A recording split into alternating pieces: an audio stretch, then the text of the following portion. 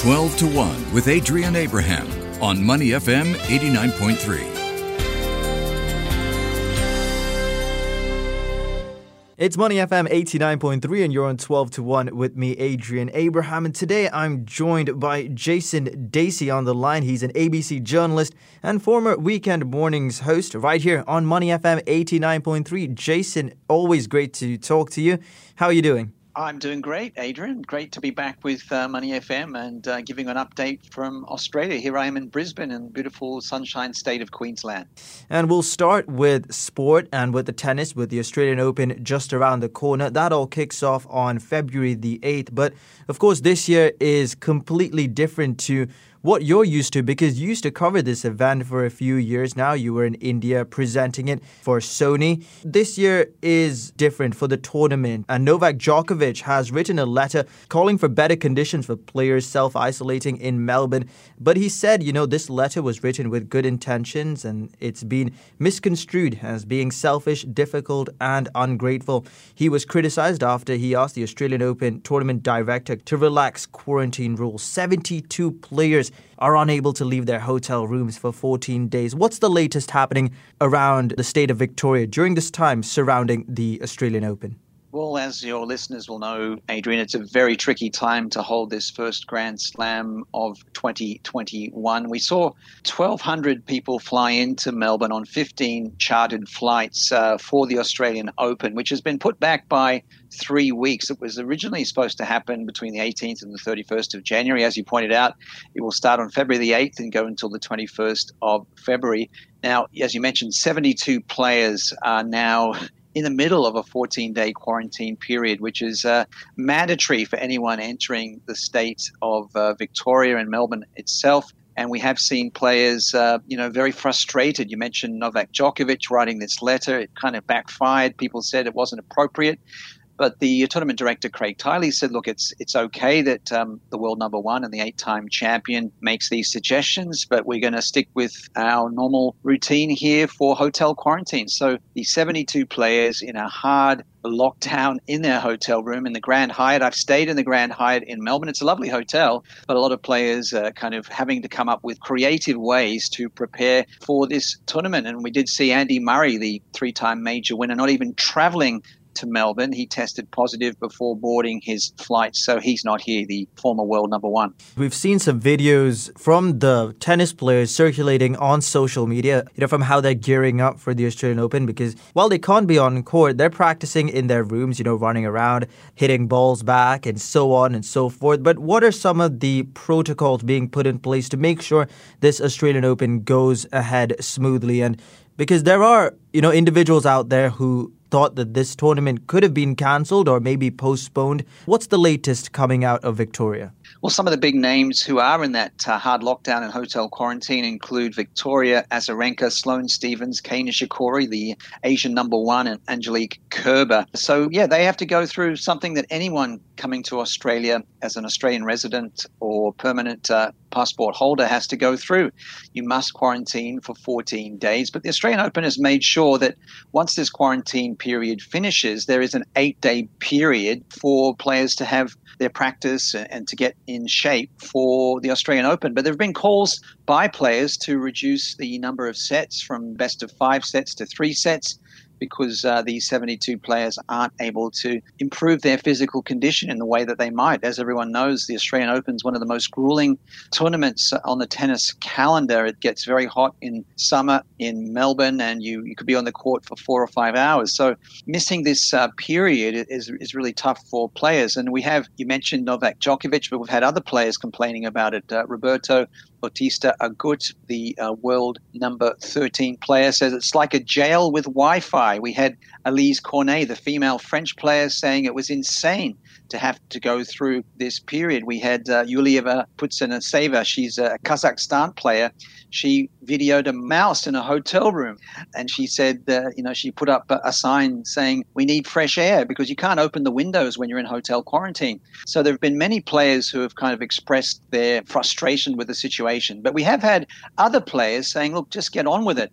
Joanna Konta, the Australian-born British player, told the other players on a conference call that you've got to respect the customs of Australia. And Australia's been one of the most successful countries in dealing with coronavirus. And she says, it's not the same in every country. And if you come to a country to play tennis, you've got to follow the laws there. And someone else said, look, go through 14 days in a beautiful hotel, the Grand Hyatt, and then you're guaranteed almost $100,000 for just playing, one round of the Australian Open if you're in singles.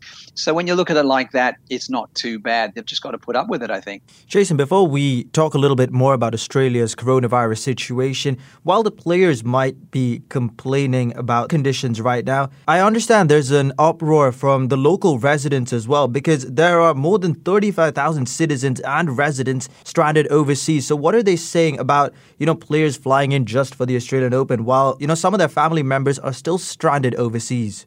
Yes, it's very true. I mean, I was one of those people in India, when the coronavirus pandemic started. I made a mad rush back to Australia because I was actually working on the Australian Open 2020 in February, and I was concerned about getting back to Australia as the pandemic was setting in. And as you mentioned, there are tens of thousands of Australians still stranded overseas, and their return home is limited by the number of flights from different countries. So I think, people are saying that they're not that happy that this major sporting event has gone ahead. Of course, from a fan's perspective, it's going to be really good to see some of the biggest names in tennis. Of course, Roger Federer isn't here, but we're going to see just about every top man and female player here. But at what cost? The financial cost is very high as well. I think something like $40 million it's going to cost the Australian Open organisers for the quarantine arrangements. And at one point, there was speculation that the Australian Open organisers would ask the Victorian state government to pay for that. And definitely the residents weren't happy when they heard that. And Craig Tiley's come out and said, no, we are paying for that $40 million with the Australian dollar worth about the same as one Singapore dollar. We're in conversation with Jason Dacey. He's an ABC journalist and former Weekend Mornings host right here on Money FM 89.3. We'll talk a little bit about the coronavirus situation in Australia just briefly. There's news coming out that Australia may not fully reopen its international borders this year, even if most of the population is vaccinated against coronavirus. This, according to the head of its health department. Jason, Australia used targeted lockdowns and they put out rules in place so that they could counter the coronavirus, and there was success in the initial stages and it locked down again. But how are things now that, there were reports of a new strain possibly being identified, but have things sort of calmed down and is life back to normal again? Well, overall, Adrian, things are fairly normal. And just to give the big picture of Australia's coronavirus response, there have been 909 deaths since coronavirus began and then 22,000 cases, which is, for a population of 25 million, a pretty good response. But there are little hiccups along the way, little problems that we see. And here I am talking from Brisbane, the biggest city of Queensland, the third biggest city in Australia. And we went into a 3-day lockdown on the 8th of January because there was someone who was exposed to the UK variant of coronavirus that was, wandering around unsuspecting in the community. So there was that hard 3-day lockdown in Brisbane. Unfortunately, there were hardly any cases that came out of that. So we did see, increased mask wearing and things were kind of on edge a little bit. But gradually, we are seeing the state borders reopening between Queensland, New South Wales and Victoria. Sydney still remains a bit of a hotspot in certain areas. And that's the big question. For example, I was planning to go and see my mother and my brothers. I'm originally from Sydney.